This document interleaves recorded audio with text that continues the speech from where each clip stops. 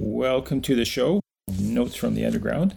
So we're talking to Reid because he was a member of the rock band May Blitz. First of all, Reid, you grew up in Victoria, right?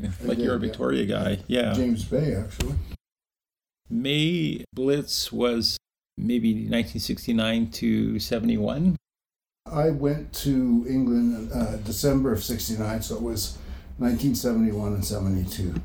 First of all, just so people listening to this know, because you might not have heard of this band, but it was a very well-known band, I think especially in the UK. Like, you guys, can you tell me about that? Because you had some real prominence. Well, we were signed to Vertigo Records, and that was sort of the first progressive label in England. They had people like Black Sabbath, Rod Stewart and the Faces, both of whom we did tours with. Oh, really? Yeah, and a bunch of other bands that were great. Pato was a band, I think they were signed to them as well, Mike Pato. It was sort of a significant label for progressive music at the time. And you guys did play some pretty big, it seemed like you played some festival. Well, you played the Marquee Club. Played that, yeah. Played the Cavern Club. Cavern? The original one. The original Cavern? Yeah. But you played some festivals that seemed like a sort of multi-band that were quite big. I'm thinking that Essen? Essen is one where there's a live recording of. And that was a bit of a surprise because we didn't find out about that until, I guess 2010 or 2011. I was contacted by somebody from Germany saying, "Are you the Reid Hudson, the bass player for May Blitz?" And I responded, "Yes." "Why?" And they said they'd come into possession of these tapes that were recorded through the soundboard at that festival. And would we be interested in having them released as a CD? Well, we've got to hear them first. So he sent them over, and he sent a track. And he sent a track list, but he also sent a list of all the bands that were playing on the festival. And lo and behold, there was a band called Quiver as well. Quiver was a band that another fellow from Victoria, Cal Batchelor, blues guitarist. Yeah. And I was actually at the time playing in a trio with him. This is here. And I did it because we were actually going to go over to Sweden as May Blitz, and so I was just trying to get my chops up. I hadn't played for some time. And so I was able to get the tapes from the Quiver performance as well, present them to Cal. So, and just to, Essen, of course, is in Germany. Germany, yeah. And there was, I don't have the list in front of me, there was one, like a really well-known act on that bill. Did you say you toured with Black Sabbath? Yes, yeah, through Germany. Yeah, I can remember standing in front of the stage, and there's Ozzy doing Masters of War. Yeah. And, I'm one of about 30 people standing there. In fact, the record company in Germany took us out to dinner at the top of this high-rise building, and we said, "Where's Black Sabbath?" And they said, "Well, they're not going anywhere." But you guys... Yeah. So it's funny how that works. And just before we move on, because I'm a huge Rod Stewart and the Faces, I like that era. I don't like Rod Stewart when he got all... Do you think I'm sexy later? But were you playing in England with them? I mean, opening for them? It was always opening for them, but of course Tony had played with both Rod Stewart and Ron Woods, right? Well, because he was on that Beck Ole album. Oh, right. I have that album. It's a great album. Yeah. That's Tony playing. That's our drummer playing drums. Yeah. So he knew them. Yeah, I mean, and in fact, before I went to England, I was listening to that record. I was always in awe of the guy. It's funny you mention Essen because on that concert, there's a record of it now, so it's recorded for posterity. It's not the greatest record or recording, but you can hear everything. And you can hear all the mistakes, you can hear strings breaking. Yeah. So from that point of view, it's probably a really good representation of how the band played live. It's so much more powerful than the recorded. Yeah, I know what you mean. The studio recorded. But in a way, that can be unfair to the musicians because you don't hear what the sound... I guess it came from the soundboard. You don't hear it the same way if there's a lot of stuff going on, right? It is a good representation because there's all sorts of other stuff that somebody had recorded from the audience. It just sounds like distortion. But I can remember one of those songs because I'm playing with two great guys here. Jim, who I went to, or Jamie he's called now, who I went to Vic High with. Oh, he's from Victoria too? Oh yeah, he and I were both from Victoria. And then Tony from England. Right. And I'm in between these two guys and they're just wailing. And I can remember thinking to myself at the time, I wish that my folks and friends back home could see me now, because I'm in the middle of this and it's going up and up. Yeah, and up. they're if both. You listen to that track, Fire Queen in Essen. Okay. It should really only be a 4-minute track. It's 18 minutes long. Really? So it's basically in 3 parts. The first part with a couple of verses. Then there's a I call it the campfire part, some percussion. We're both Jamie and Tony are on percussion, and then I'm on harp. And it's the first and only time I've ever played harp. And not particularly good. Well, but it worked okay. Yeah. I got through. And then the second part is actually, and part of that is a drum solo after that. Then is right after that is where I would play that out separately as an instrumental. It's just like fantastic. Is to call it psychedelic hard rock band, is that power trio? Is that kind of the right way to describe it? Yeah, a lot of people said, well, it's a heavy metal band. Well, it's not really that.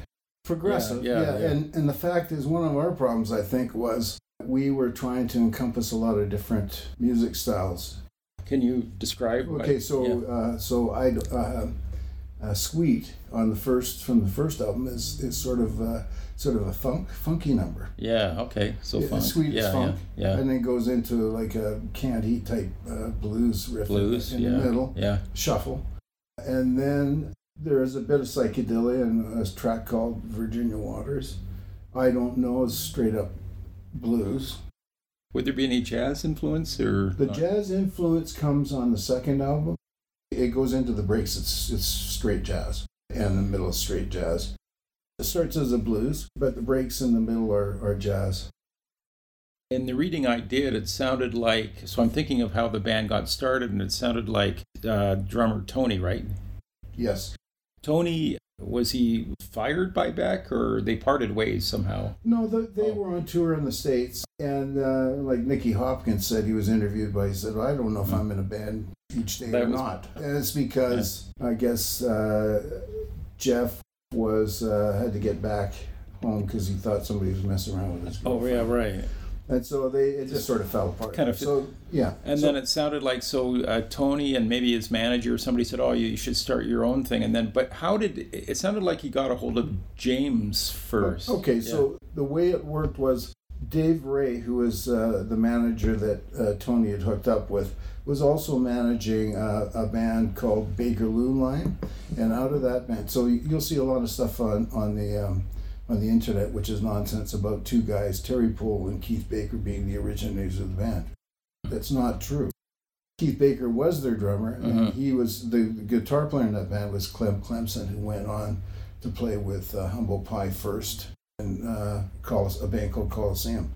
So Terry was being managed now by the David Ray, same as Tony. So he said, why don't you guys get together and we'll do an audition for guitar players. So they set up auditions at this pub. Jamie was one of the ones that came. What was he doing in Britain at that time?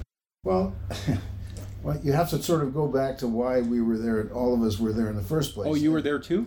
Well, I went over there. I wasn't there when he did the interview. But beforehand, like I'd known Jamie, when we were in biology class at Vic High, and we were the 2 guys in a class of girls, and we were at the back of the class, and there was no hope for us.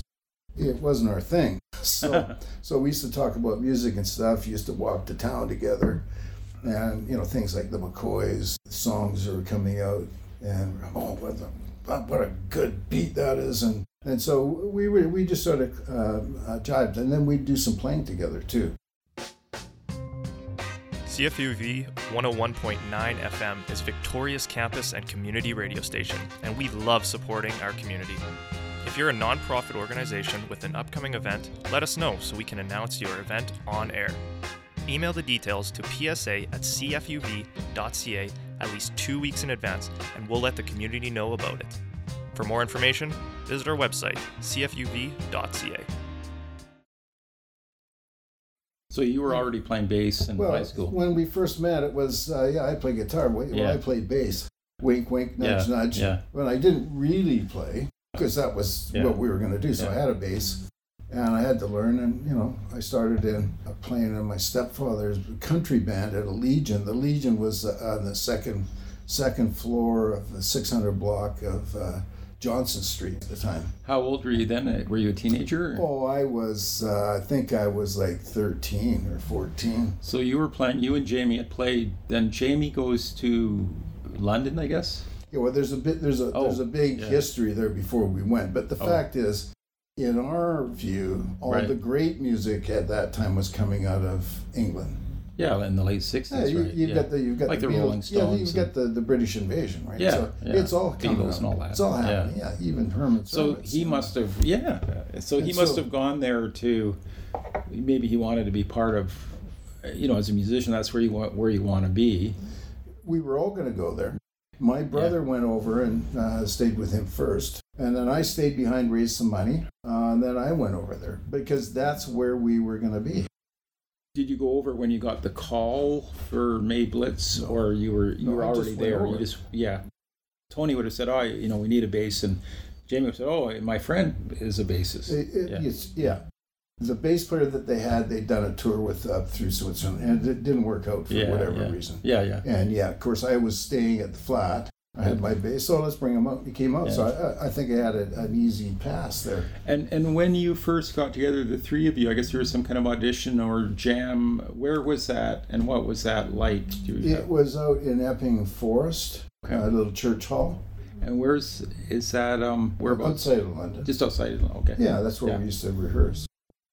Did it sound good to you right off the bat? Well, of course, I'm in awe of this guy, first of all, this drummer, right? Because he was kind of a famous guy, right? Yeah. So, I mean, he'd come up with, instead of doing that, why don't you do this? And I went, okay, that sounds great. Yeah, it works good. And he would be fun to play with because, he's a good drummer. Oh, he's awesome. He's an incredible drummer. Just awesome. Yeah. I mean, he had played in that Sounds Incorporated before. Yeah, there's video of him playing a drum solo at Shea Stadium on the Beatles show. Okay. And if you were Ringo coming on after that drum solo, you'd be going, away your stick. Ringo's Ringo. Like, it's a different nothing's going to shake him. No, right? Yeah. No, he was good. So the thing was that we were going to England because that's where it was all happening. Yeah. So we gone through all these different bands. I after the country western gig, I played at a place called the Go-Go Club down in Wharf. It was 1208 Wharf Street. 1208 Wharf Street. It was a bottle under the table club. They sell the mix and the pot and the chips, and you bring your own bottle, sticks under there. So I was 15 at the time, and I was playing. I was playing bass with another fellow who just got out of the army, Dennis Shirk. And there was Don Crawford was the black folk singer from the States. He came up and he needed a band, so we did. In fact, we did a gig on top of the sub building as Don Crawford and the Right People. And that was after we had to rename the band because, first of all, it was called Don Crawford and the White People. And even at that time here, it wasn't going to go down too well. Would that have been about 67 or? 66 or 67. Yeah, 65 or 66, actually. So by the time you got to the UK, you played in a few bands, and I was just kind of looking at pictures of you guys, which are kind of, to me, really evocative of the time, because, you all had hair down to your... especially you had a really good hair halfway down your back, it looked like, and kind of the rock and roll thing happening. We had the look. The look. No, I played with a bunch of bands, Mixed Emotions. I played with some really great musicians here in town. Blues by Five. I played in that. band. With John. I replaced John Fisher. And John. So Norm's still around. He's a great fantastic guitar player. So you were part of that thing. Yeah. So, but I mean, to be in a band called Sheriff, which was a great band. I've heard of that band. Yeah. So you were in some quite well-known bands. Yeah. But this would be a real step up. Aside from the kind of, for Canadians, glamour of being part of that English scene, you were part of this bigger rock world. And playing in front of some big audiences. Well, the thing is, so from Victoria, we were just doing what everybody else was doing, and there's great musicians here. I mean, there still is. There's some people here that I really look up to, and I think, man, I'd love to be that good. the fact is, like, sometimes you've got to step outside of your comfort zone and just go for it. And I did. So the thing that I'm most happy about now is I did, and there's a record of what I did. It's not going to go anywhere. You would have been about 21 or 22. I turned 21 over there. So you're a young guy, and did your parents approve of this? Well, my mom was on her own, and she had a bunch of other kids. So okay. So I left home when I was 15. So so it wasn't like they were wanting you to go to law school. No, you know what I mean? No, they weren't. Yeah. It wasn't like that. But she was happy. I mean, but if you look at those albums, the first album, the cover, you know, and I sent her back my mom back a copy of that. Yeah. And I'm thinking, I can't see her showing all her friends that album cover. And I'm just trying to recollect that cover. I think it was drawn by a cartoonist from New Musical Express. Well, it was Tony Benyon was the guy. And it's kind of a line drawing of a woman who kind of looks like a gorilla to me. No, she had a gorilla. She had a gorilla called King Kong for a boyfriend. So she was huge. She was huge. She walked across the town, right? Walked across it. Yeah. King Kong was her boyfriend. Oh, there's a whole story. Yeah. Okay. And but you know, at that time that it might not be PC now, I guess somehow, but you know, at the time that's kind of a fun thing. We used to run. There's a magazine. I don't think it's around anymore. Melody Maker magazine. Yeah. We used to run a 3-panel comic strip every week. Yeah. Called May Blitz. Oh, is that where you got your name from?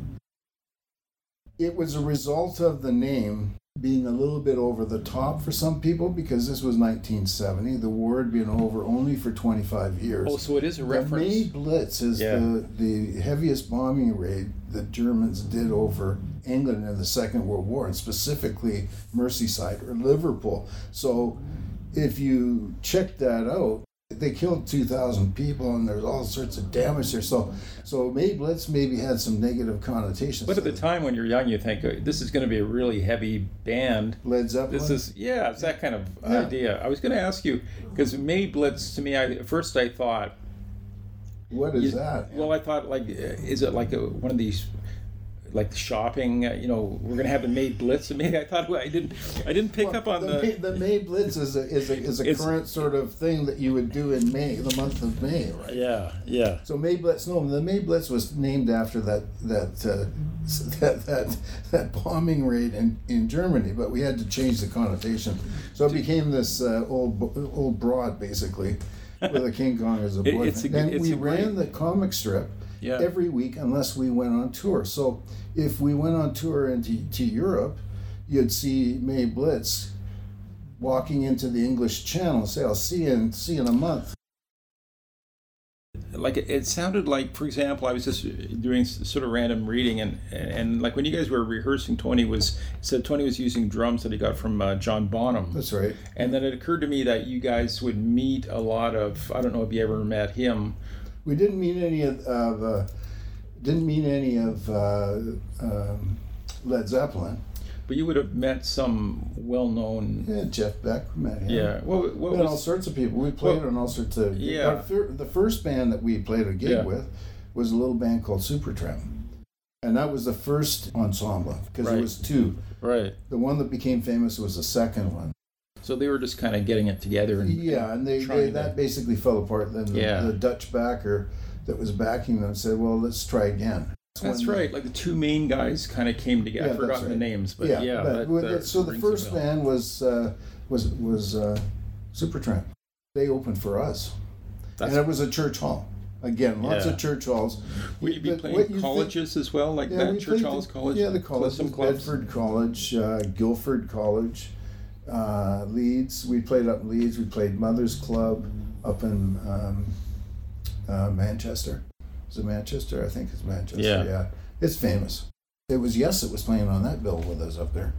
So, for example, back to somebody like Beck, I mean, did you just sort of exchange a couple of words with them, or did you have a chance to have a couple of covers? Just introduced, you know. I wasn't mixing or anything, because I was too shy at the time. I mean, it'd be intimidating. It was like, wow. You know, it's like, I'll keep my mouth shut in case I stick my foot right in there. Something that kind of occurred to me, and the reading I was doing is, and I mean, not to make too much of this, but this is back at a time when, like, you know, people were kind of smoking a certain amount of marijuana, and then well, it's funny. You would think that all these guys would, but their drug of choice was alcohol. Oh, okay. The English musicians, it was alcohol, right? Anything.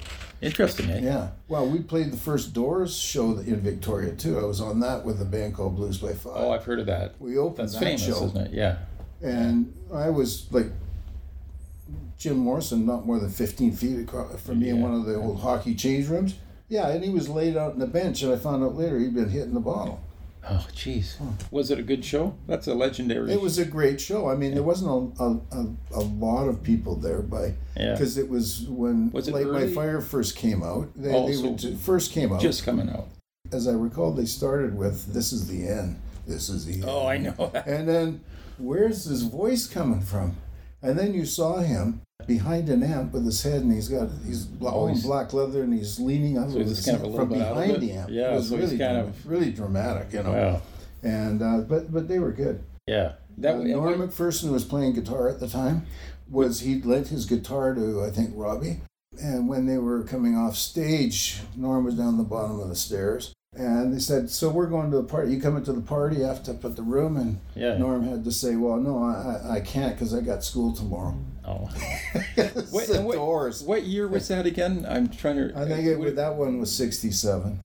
Part of the reason I was going to bring that up, Reed, because the tune, you mentioned the tune, and we're going to play this tune on the show, Smoking the Day Away, which I assume is reference to, it could be whatever you want it to be. Yeah. You are listening to Notes from the Underground right here on CFUV 101.9 FM. Let's get back to Reed Hudson of the rock band May Blitz.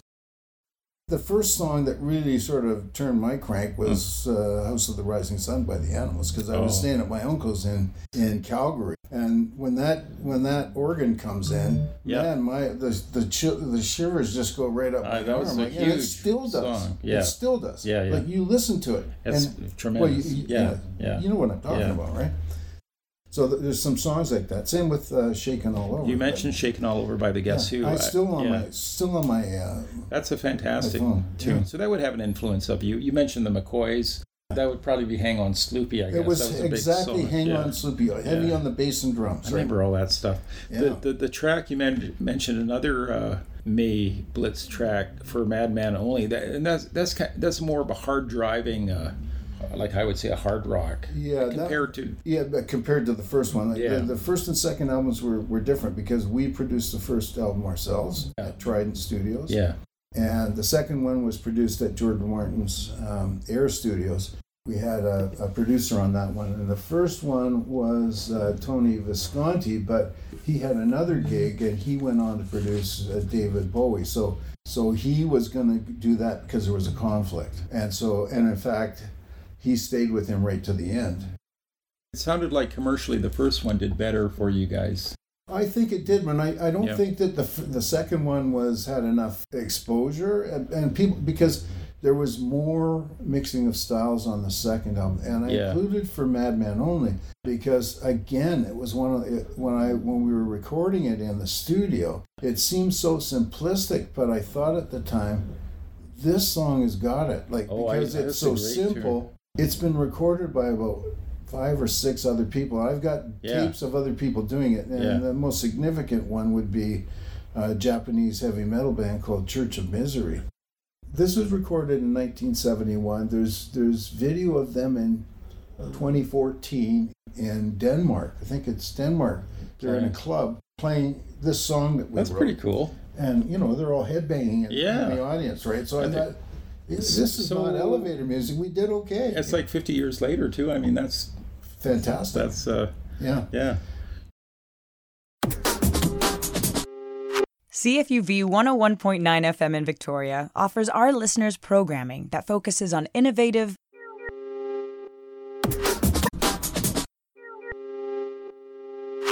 diverse, Canadian, local, and underrepresented voices.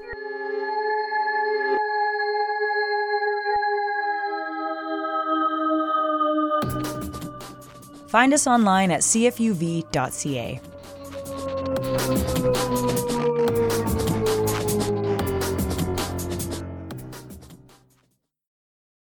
I'm just waking up slow. It doesn't matter if you're just waking up or crawling home from the best damn Thursday night of your life. Blues in the Morning has enough zombie, voodoo, gree-gree to last you through the whole weekend. Join Jim for 2 hours of blues in all its forms, Friday between 9 and 11 a.m, with a special emphasis on Canadian music. And remember, support live music. We mentioned the. I was kind of thinking of some of the more high profile or the bigger gigs, and we mentioned the Essen. Is there anything else that comes to mind? Like anything that was memorable? I see you guys. It sounded like you toured with the Beach Boys. Do I have that? In 71? Yeah, well, just briefly, they hated us, and we got thrown off the tour. That's when we first went to the States. So the tour wasn't perfectly organized, so we took whatever we could get. So it reminds me of... the Byrds didn't like us either. Did you open for them as well? Yeah, and they were... And that was kind of a shame because they were always one of my favorite bands, the Byrds. It sounds like a mismatch. Was it did Jimi Hendrix open for the Monkees or something? That didn't go that's right. Yeah, like a heavy band like yours to be opening for the Beach Boys. That doesn't sound like or even the Byrds. Yeah. No, you'd want that jingly jangly California song. Yeah. But it is what it is. We did okay. So the most memorable gig that we did was in Boston. We were opening the show. Yeah. There was a band called Dreams with Billy Cobham on that band. He was second on the bill. And he had the Brecker Brothers on horns. They're famous. These are all New York session players, that's the top jazz guys, right? Really good. The best of the best. Yeah. And then opening show was Canned Heat. The closing show, the headliner was Canned Heat. And they'd be huge at the time. They were great. Yeah. But when we went on, Tony and I went back to the dressing room and had a beer, and in those days we smoked. Yeah. Had a smoke. Yeah. And our roadie came up when as we were finishing the beer, said, "You guys got to come back down here. They won't let Jamie off the stage." And so we went back down there, and they had hold of his pants. Was he still playing, or they just? No, he was done. But he was done. But he was. So just, you guys were you the final band? No, we opened. We're the opener. Oh, so that's a big deal. That was a big deal, and unfortunately, there was nobody from the press there that didn't go in it. Because if it had, that would have been a different. I mean, that could be a kind of a breakthrough moment. Well, Boston is a heavy. It's a good rock town. It is. If you're a touring band. Yeah. You guys toured all over the U.S. or just a bit of? Mainly down the East Coast. So in Boston, like how many people would have in the audience for a gig like that? There was probably 1,500. It was a big, just a big club. Yeah, but that's a great. About twice the size of Harpo's, maybe. It sounded like you toured in England, you toured in France, you toured in Germany and on the East Coast. Obviously, Jamie was a friend of yours, so you guys got along. And Tony, I don't know. From what I can tell, he seems like kind of a nice guy. He had an issue. When he was touring with Bowie, he had to quit the Bowie tour because his marriage was falling apart. Because he was just letting things go. And he had it sounded like he had a bit of a substance abuse thing. It wasn't necessarily that, but he's talked about it. But he's talked about it, and he's been sober for so long, and he's been helping other people with it too. Yeah. So we in 2009. We did some rehearsals in Vancouver. We took some of our royalty money and rented a studio over there. Stayed at Jamie's house. So Jamie lives in Vancouver now? Yeah. Were you going to play some gigs or just? Yeah, it was specifically to go to Sweden, and we had a cruise that we could have gone on that was basically an overnight cruise between Sweden and Denmark. I still got a poster for it. Cool. But because I think it was 2008 or 2009, the money crisis at that time, everybody was pulling out, so they weren't going to invest in it. But we did have a tour of Sweden open to us, so we were going to go for it, but it just didn't. It kind of fizzled out. Yeah, it kind of fizzled out. The rehearsals were great. It sounded good. But had you seen Tony in it? Jamie and I saw Tony when he'd seen him more often than I had. But last time was when because he played with the Everly Brothers for a long, long time, and they came to Victoria a few times. So we went down there one night. Oh, I think I saw the Everly Brothers once at the Royal. I wonder. Yeah, that's where we saw them. Yeah. So that would have been 10 or 15 years ago. Yeah, something like that. Yeah, something like that. So you guys met up. Yeah. We went down there. But I'm talking to him on the phone. He's down in Vegas, right? He's one of my Facebook friends. Oh yeah. Right? So you're still in touch. I mean, to me, it sounded like the band did really, really well, but it didn't get that huge breakthrough like, say, Black Sabbath or... No, there was... It was just falling apart, and it was, you know, first of all, it was my fault, and then it was somebody else's fault, and we all got along pretty good. It wasn't like that. It was like, something's got to change. We got to change this. But I think Tony was being pulled because I was at a festival in England when I watched David Bowie approach him and chat to him. And it was all hush hush. And I think at that time, David was trying to get Tony to go play drums for him. And he did do some work with him. Yeah, he's on the Rebel. That's him playing. That's him playing. Yeah. I mean, he had a great career. So I mean that would be a factor. He also went on to, you would remember, he played with Bowie and some other well-known... he played for Crystal Gale when he went, after he went to Nashville. For 12 years. And he talked about that. His rock friends are telling him, what the hell are you doing, man? I know, that was a good gig for him, right? That's a fantastic gig. Got himself together. And the Everly Brothers were the root of all this music. They were the Beatles' heroes. Yeah. Especially in the UK, people are crazy about the Everly Brothers. Buddy Holly. One of my favorite Everly Brothers songs was Kathy's Clown. Oh, yeah. That's a good song. I saw him do it, and there's Tony playing drums. Oh, that's pretty cool. Really cool. Yeah. So it's really neat. Trying to think when the last time you guys would have played. So it would have been rehearsing for that Swedish tour, would possibly. That was the last time we played. Yeah. And what about after that, Reed? You returned to Canada at some point, and did you continue? Yeah, I played for quite a while. Yeah, and what kind of some great guys? Anything of note? No, we did some tours of BC, and that I played with a band called. Well, I played with some. The band's names I can't remember. One was Stash, and Dave Gray was playing guitar. Roy Reimer. Oh, yeah, I remember him. Roy Reimer, Bob Geddes, Gary Sawin, who used to play with Anne Murray. He was a drummer. Yeah. There was a bunch of these guys, and they were really good. And the bands were good, right? When you came back, did you come back, like about 71 or 72, like that? After I actually came back for 6 months, and then I went back because... Jamie and I tried it again with another Mabelitz? couple of, not Mabelitz, but just a couple of other guys. And again, it didn't work out so well. Yeah. I stayed on there and I did a couple of sessions and stuff. But by that time, my wife, who actually left here, that was by You Keep the Cat and I'm Gone. Oh, she was my girlfriend. That was the end of it. Showed up 6 months later. Yeah. And then I ended up marrying her back here when we came back. So we had our first daughter. Okay. And so once Kristen was born, I thought I'd rather be back here. Oh, it changes everything, doesn't it? Yeah. Yeah. So that did change everything. The band is influential, I think, for some. Well, we talked about the people have covered Mabelitz. It is somewhat influential. I think it left a mark on music. Yeah, somebody told me about Thin Lizzy doing an interview where they specified Mabelitz as one of the influences there. So I mean, that's really nice to hear, right? I think if you listen to the band, you can tell you guys had something going on. And what do you think made the band distinct, though, as from other bands? Because I don't think we actually sounded like anybody else, and I don't think our approach was different. I mean, there's a track called In Part on the second album, and it starts as bass, drums, and flute. Well, who does that? Yeah. Not even Ian Anderson does that. I mean, he's always got a guitar going.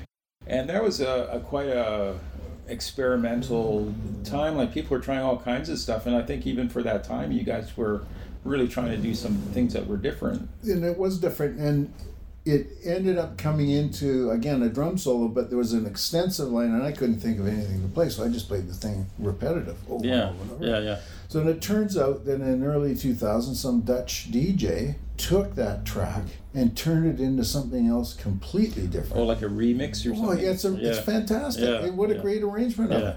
Yeah, it really is. It's called Mayblitz Funkified. That's pretty cool. I'll have to look that up. Really cool. Finally, Rita, kind of wrapping up here, I thought, I wonder if your albums, like the LPs, are for sale on eBay, and one of them has just been bid up to $116. Yeah, I've seen them up to $800. Really? Yeah. Yeah. Is that because... I wish I'd kept more. I know, if you kept like 100 of them, would that be the very first pressings or whatever? Or the first one, probably the first pressing and original. But the thing is, the second album was never released in North America either. Oh, so that'd be very rare. Yeah. I mean, you can get them on CD as both. Yeah, both you can get the music. Online. Yeah, but it's well, thanks for doing this, Reed. That was super interesting. Thanks again. My pleasure.